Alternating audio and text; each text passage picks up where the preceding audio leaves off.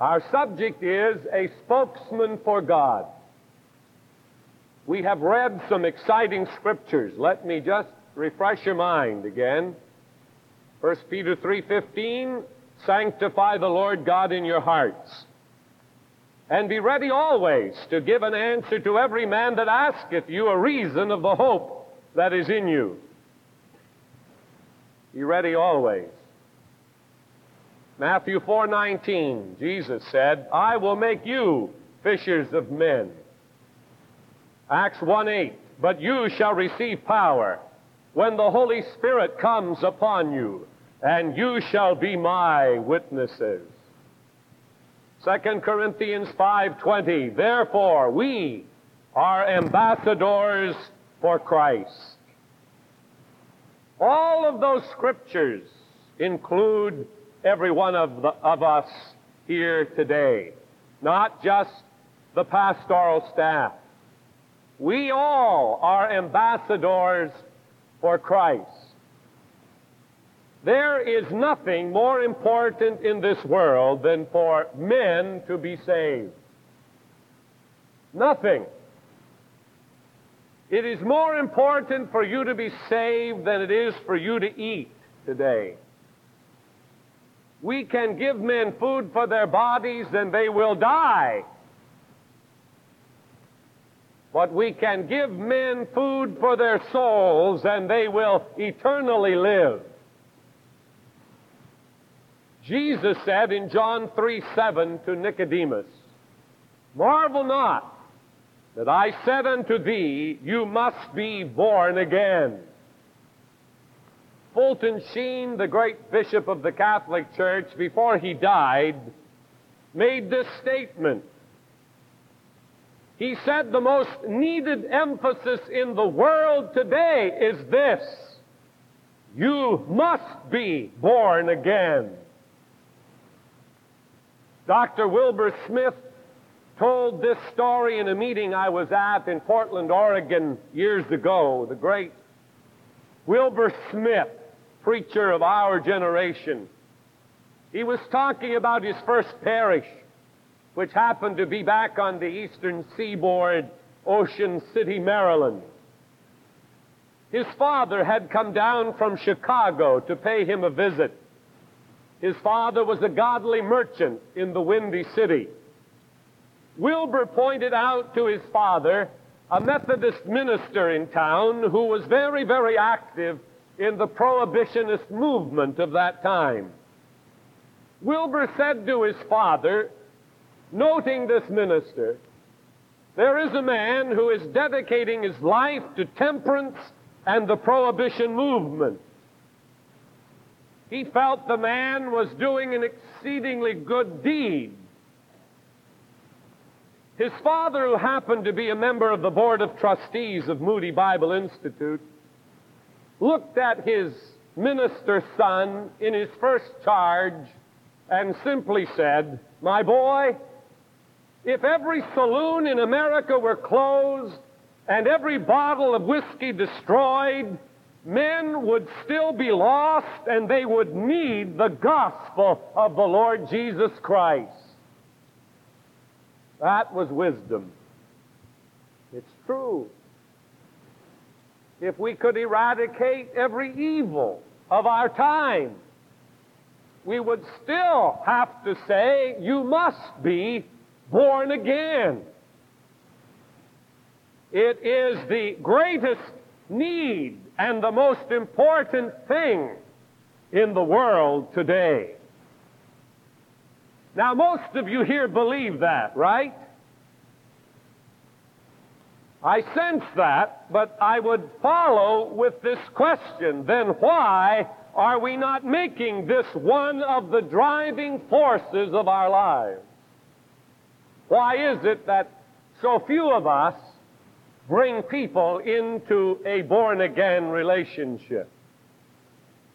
Why is it that since we last met here, very few have shared their faith with another human being?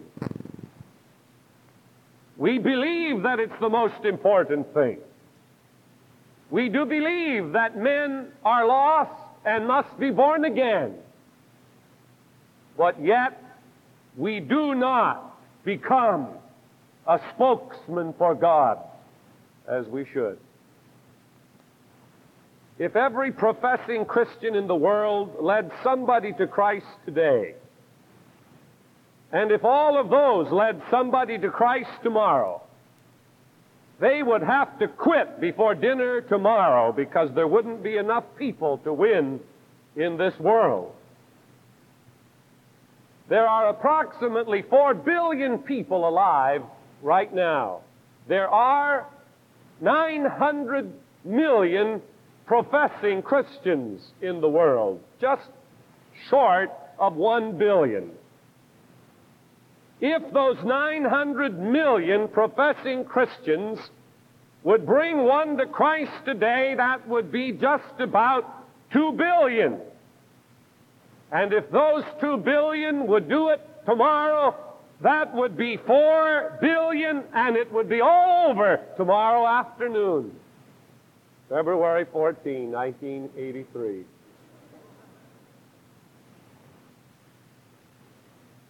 That's astounding, isn't it?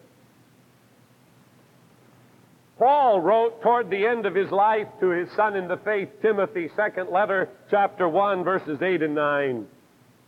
Perhaps he put his finger on it when he wrote to Timothy and said, "Be not thou therefore ashamed of the testimony of our Lord, who hath saved us and called us with an holy calling." If we were to look at the bottom line of this thing of witnessing, would it be shame? Would it be timidity? Would it be that we are afraid to stand before men and say, "I believe in Jesus Christ as the only begotten Son of God, the only answer for sin"? Are we ashamed? Paul said, "Be not thou therefore ashamed of the gospel of our Lord Jesus Christ." Let me talk to you first about witnessing and then about how in my message this morning. A witness is simply one who bears testimony. Who is the spokesman for God? You might say, "Well, the preacher, of course." Well, you're wrong, dead wrong, if you've responded that way. The big lie in the world and in the church is that spiritual warfare is to be fought by the ecclesiastical generals. I want you to know that there's never been a war in history won by generals. The wars are won by privates and corporals and sergeants. The infantrymen, they are won by people who will be on the front line, not by generals in the tents, drawing lines on paper. The overwhelming majority of the members of the Church of Jesus Christ believe this lie. They say, "After all, we haven't been to seminary. We don't know all about theology. They are the ones trained to do it. That's why we're paying them." The ecclesiastical generals. And they take our bulletin and look on the back of it and say, "Wow, what a staff, all of those generals. We ought to win Sacramento by the end of the year with all those generals."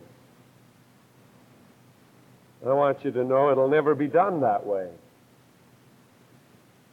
The ministers to the ministers are here to equip and to train the saints for the work of the ministry.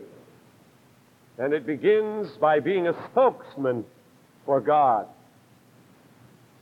By the middle of the 2nd century, one of the church fathers by the name of Tertullian could say, "We are everywhere. We are in your schools. We are in your cities. We are in the country. We are even in your palace. We are in the Senate. We are more numerous than anyone." He wrote that to Rome. "We are everywhere," he said. if the church would have continued to expand in the next 2 centuries as it had done in the first 3 centuries, the Great Commission would have been fulfilled, but something happened. The idea arose, let clerical George do it. We'll put robes on them, and we will equip them in the garbs of holiness, and they will win the world for Christ. But it didn't happen. With a few exceptions, a few revivals, a few times of refreshing from heaven, clerical George has been running around pretending to be an army and has not won the world to Christ. As long as we are adding and the world is multiplying, it's obvious that we are fighting a losing battle. We've got to increase the army. We have to get more recruits to be spokesmen for God if we're going to get the job done before time ends. The answer is laymen becoming witnesses. People who will bear testimony wherever they are. In the book of Acts, chapter 8, we find it following the martyrdom of Stephen. The first verse of that chapter says, and they were all scattered abroad, and then it adds these words, except the apostles. The scattered group happened to be what we would call the lay people, the church members. Verse 4 declares that they were scattered abroad and went everywhere preaching the word. They, not the apostles, the people that the apostles ministered unto, they went everywhere preaching the word. It's the same feeling I get after a service like this when I see these doors open and hundreds of people are turned loose on Sacramento. And I see the cars going out of every exit of the parking lot, north, south, east, west. They're going everywhere, and I think, oh, God, what a powerful force if they will be spokesmen for God when they leave this property. What a power there is here today to influence not just tens and twenties, not even hundreds, but literally thousands and thousands of people for Christ. Will we do it? A man who was a prisoner of communism for 14 years stated that in the underground church in Eastern Europe, he never heard of any Christian who does not witness for Christ, not one. And every time they witness for Him, they put their lives in jeopardy. Here we have all the freedom we need. We can talk to anyone, we can give them a Bible, hand them a tract, share a word about Jesus with them. There, if they do it, their lives are in jeopardy. They do it and we don't. Why? For them it's a life and death matter. They really believe that men are lost without Christ. And whether it costs them their life or not, they want to save another life from hell. And they're willing to lay their life on the line for others. Just like Paul in Romans 10, where he said, my heart's desire and prayer to God for Israel is that they might be saved. My heart's desire and prayer for my people, the Jews, that they might be saved. So often our heart's desire and prayer is for the new automobile, a better job, a companion, new clothes, a trip to Hawaii. When these people in Eastern Europe don't have any of that interest, all they're concerned about is the salvation of lost souls, that they might be saved and find Christ before it is too late. Maybe we need a little more of the persecution. Maybe we need a little more of the restriction, that we might truly be able to evaluate what is meaningful and important and what is not. It is obvious that we're not getting the job done. So we come in our message series to this matter of witnessing. It's part of being a disciple of Jesus Christ. It's not an option. Ye shall be my witnesses in Jerusalem, Judea, Samaria, unto the uttermost parts of the earth. A witness. Some of you professional men who attend this church regularly have never been challenged by the work of the church. You have many challenges out there in the world, and you come to the church and maybe you get the exciting news that you're going to be a parking lot attendant or an usher or a greeter, and it just doesn't turn you on like the things that challenge you out there in the world. And if that be the case, I have news for you today. The most exciting work in the world is to be a witness for Christ. When you win someone, you will never be the same again. That's why many of our businessmen are frustrated with the church. They're not challenged by those, what they look at as menial tasks. To me, they're very important. And they are anointed ministries, but they've never been turned on to them because they've never won a soul to Christ, which gets you so tuned in and turned on to the gospel that you're willing to do anything. The excitement comes when you reproduce yourself in another. I was never so excited as when I became a father. This matter of reproduction is the essence of the gospel. We receive the bread of life. We assimilate it so that it may give us strength to reproduce ourselves in others. They may be able to say, I too believe in Jesus Christ. That's what it means to be a witness, one who bears testimony. I'd like to illustrate this perhaps with a picture of a fisherman. Those of you who have been here for a while know I'm not a fisherman, and I've asked you before, don't ever ask me to go fishing. Just forget it. But invariably when I say that, numbers of men start asking me to go fishing. They're so ornery about it. But I won't go. I'd love to have your fellowship, but it's not for me. I'm not patient enough. I don't understand those stupid fish. I don't like that game. I never was really turned on to worms all that much either. But I know it means a lot to others, and I'm glad for you.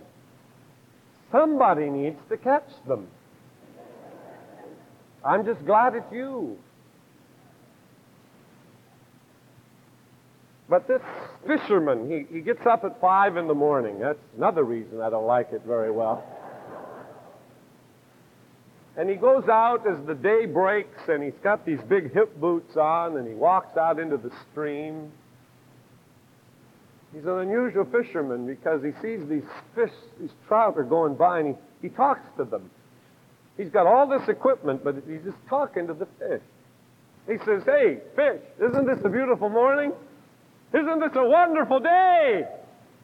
And hey, fish, I'd like to invite you to go with me to an aquarium that a friend of mine owns. He's a really neat fellow. His aquarium even has stained glass windows in it, and he does his fishing between 9 and 12 o'clock on Sundays, and I want to take you, and I'll come by with a bucket about 8:30 Sunday morning, and I'll put you in my bucket, and I'll carry you to the aquarium where my friend fishes. You really enjoy having him fish for you on Sunday between 9 and noon.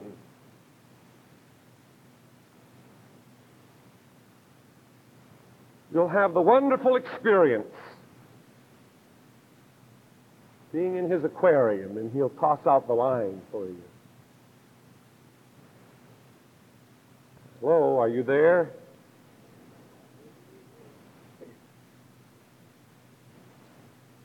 Jesus said, I will make you fishers of men. And we fish in the strangest ways. Hey, come to Pastor Cole's aquarium. He's a good fisherman. He really knows how to snag them. And if you'll just come, he'll get his hook in you. I'll guarantee you. Just come to his aquarium. He does it all between 9 and noon Sunday. Sometimes he stretches it a little beyond, but most of the time it's in there somewhere. So will you come with me to the aquarium?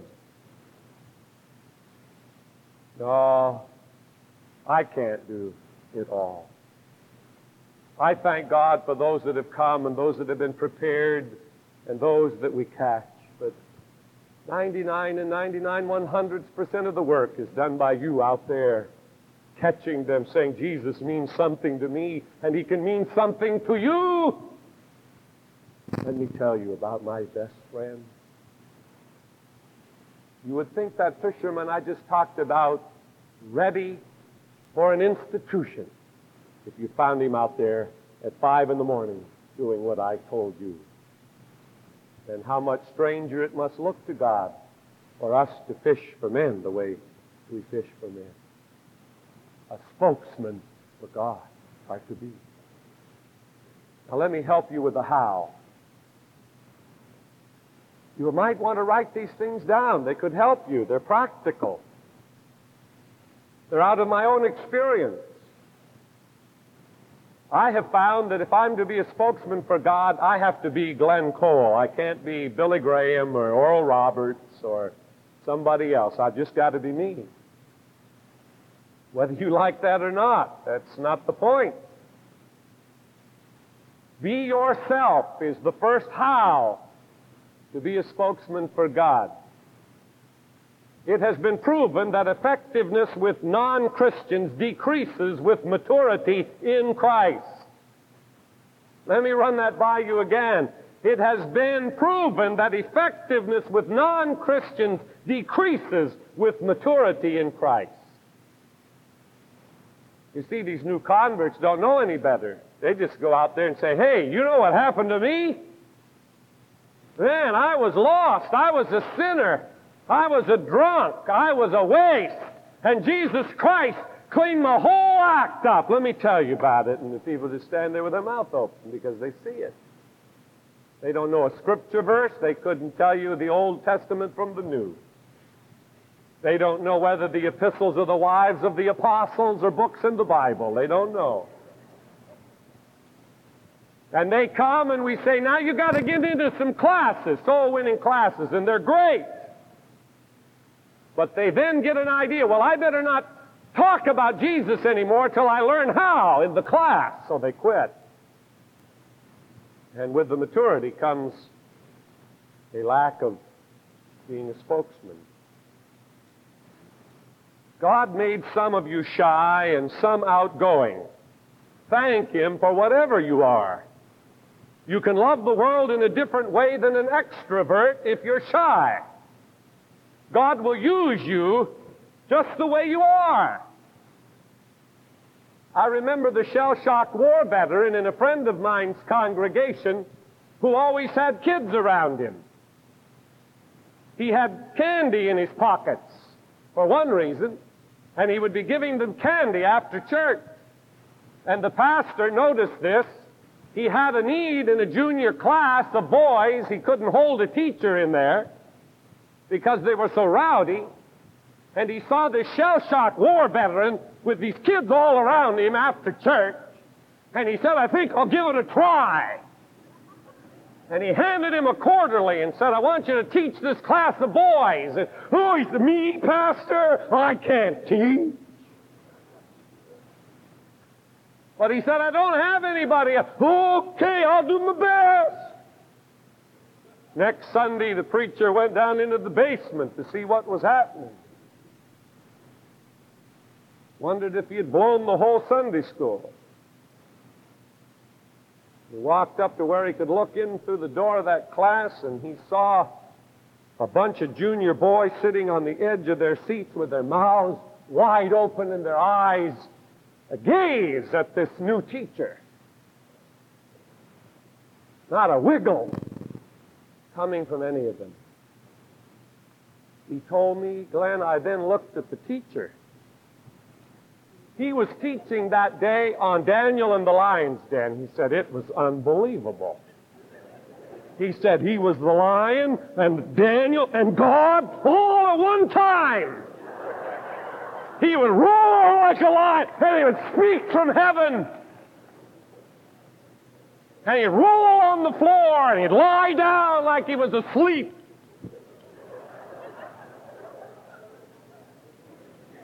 That class doubled in a month. And those boys found Christ as their Savior, and they never had a problem in the junior class again. You think you've got problems? I can't do anything for God.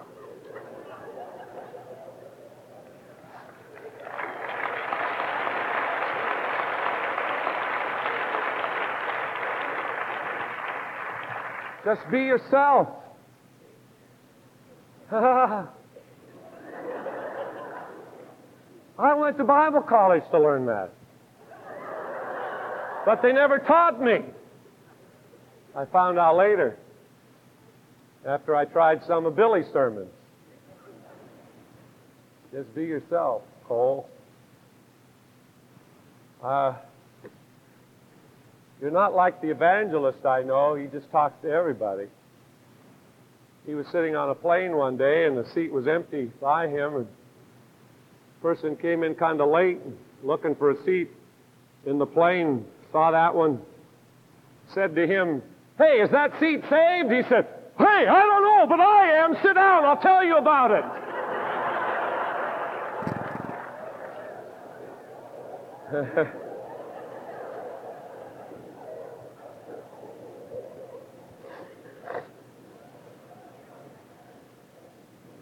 Just be yourself.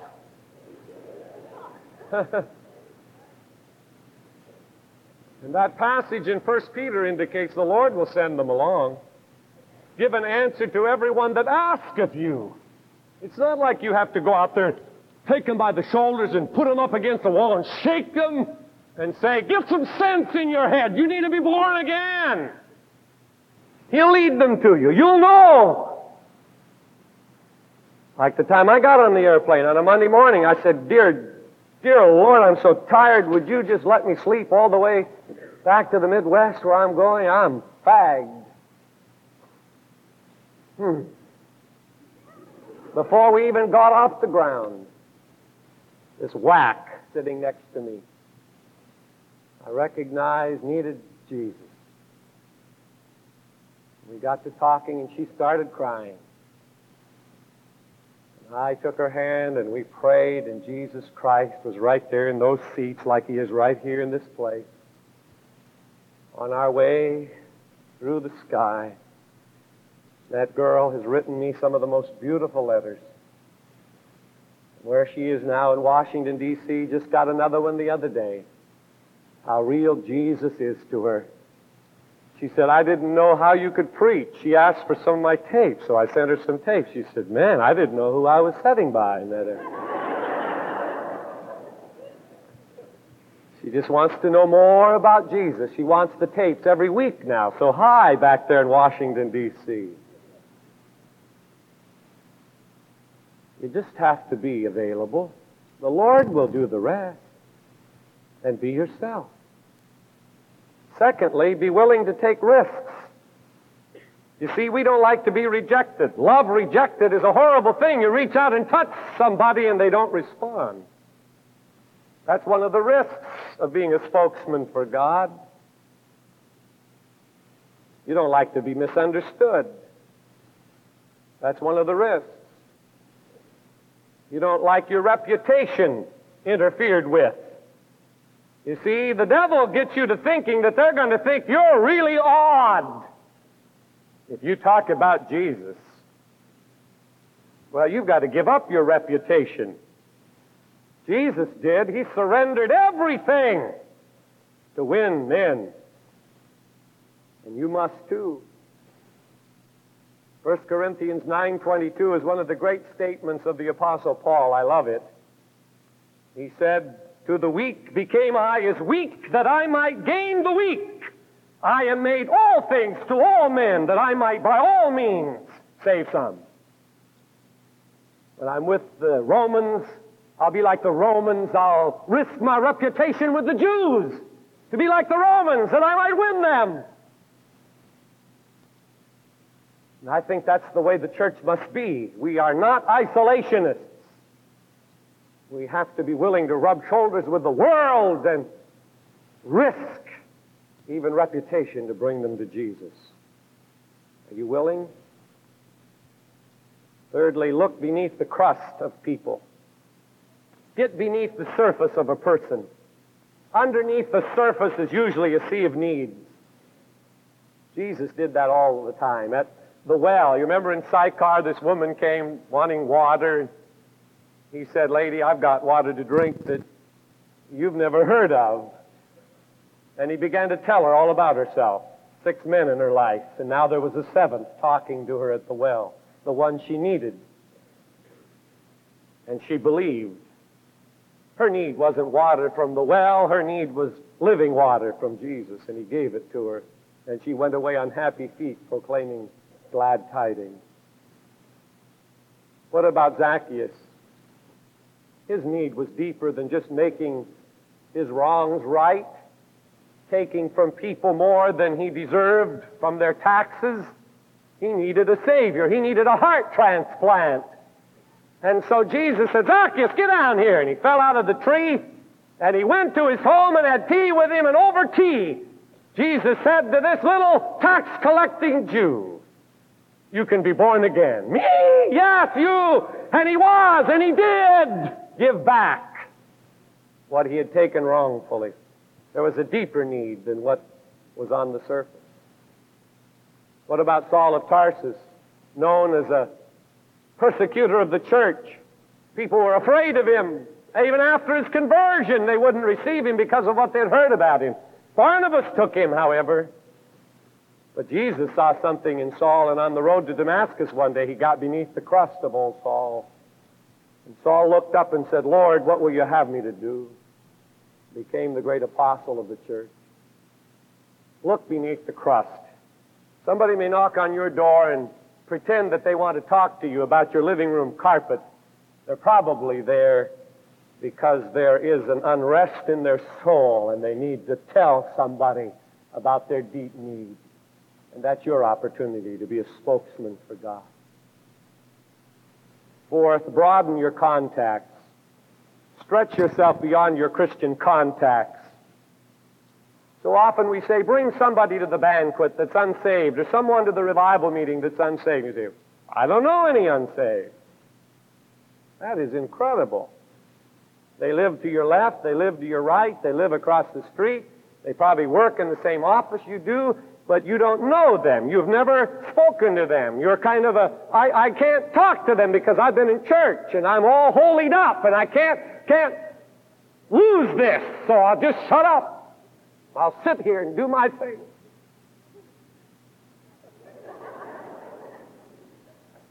Reach out. Stretch beyond.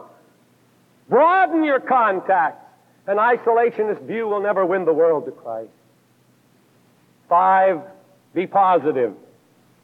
Communicate enthusiasm. If you go out with a dour look, forget it. Don't be defensive either. Truth doesn't have to be defended. Truth defends itself. I'll never argue about the gospel. It just so happens that I believe it with all of my heart. And I'll present it, but I'll never argue it. It's the truth, and the truth will win. Enthusiasm, Emerson said, nothing great was ever achieved without it.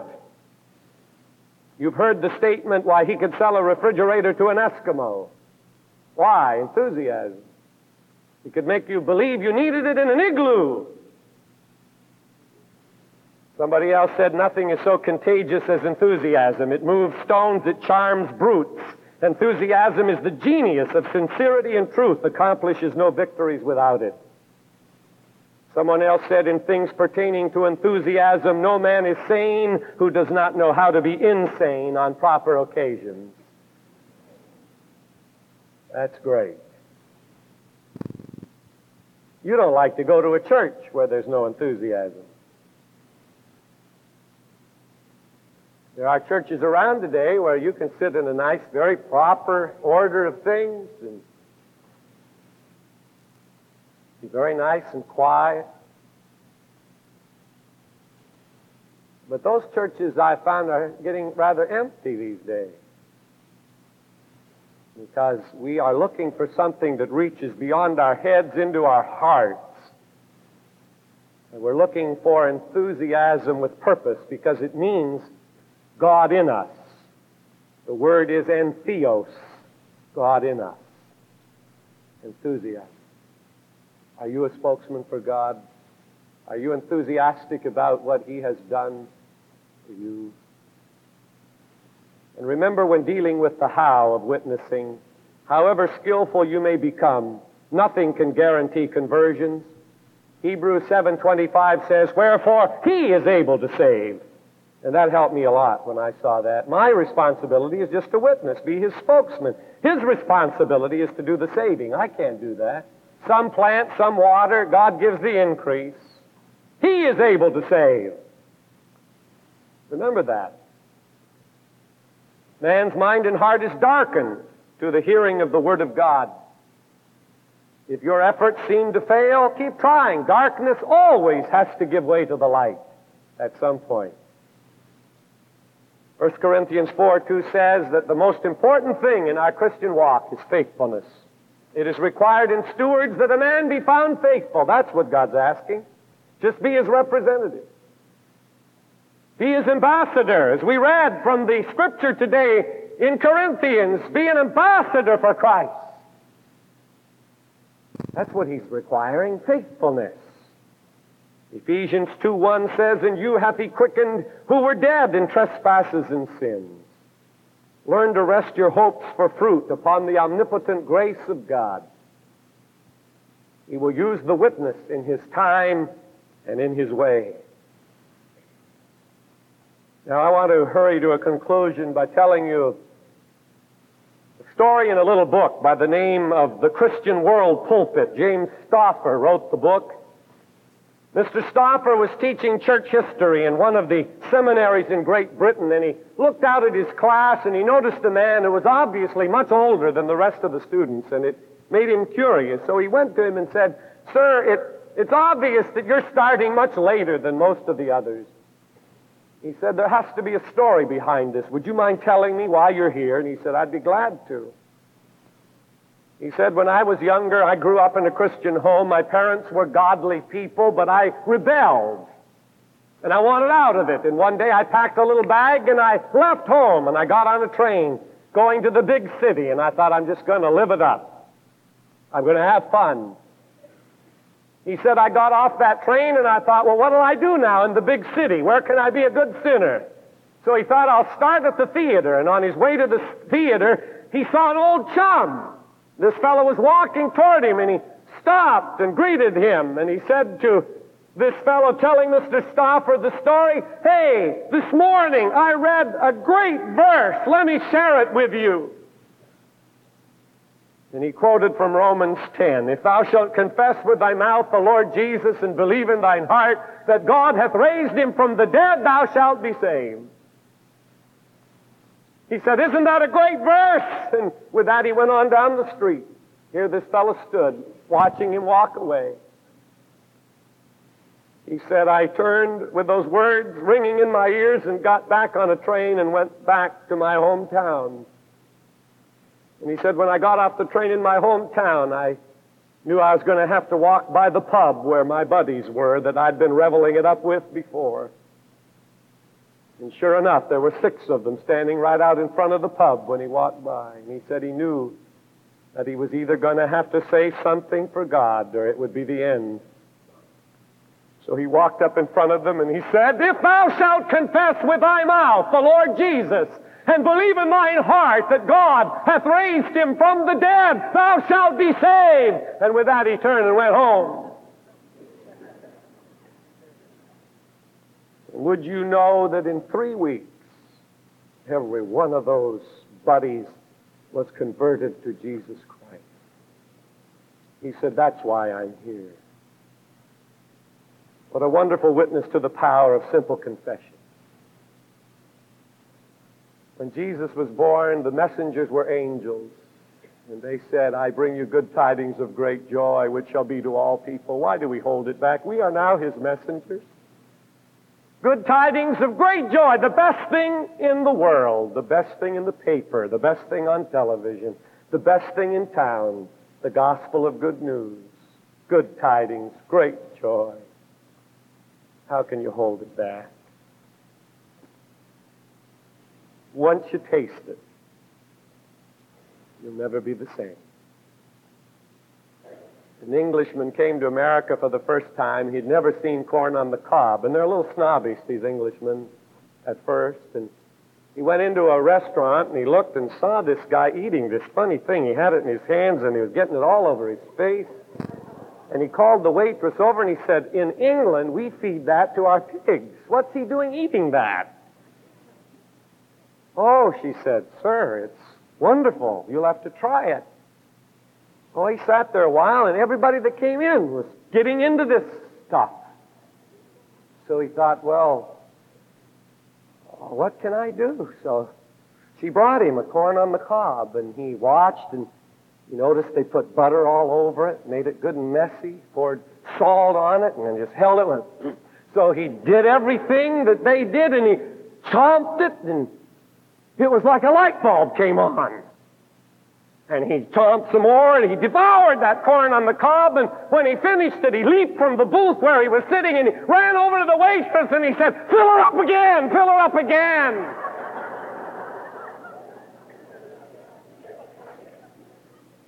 I'll tell you this, when you taste what it means to give birth, to be responsible for someone escaping the fires of hell, you will shout, fill her up again. Fill her up again. Ye shall be my witnesses in Jerusalem, Judea, Samaria, the uttermost parts. You are an ambassador for Christ. Will you be obedient?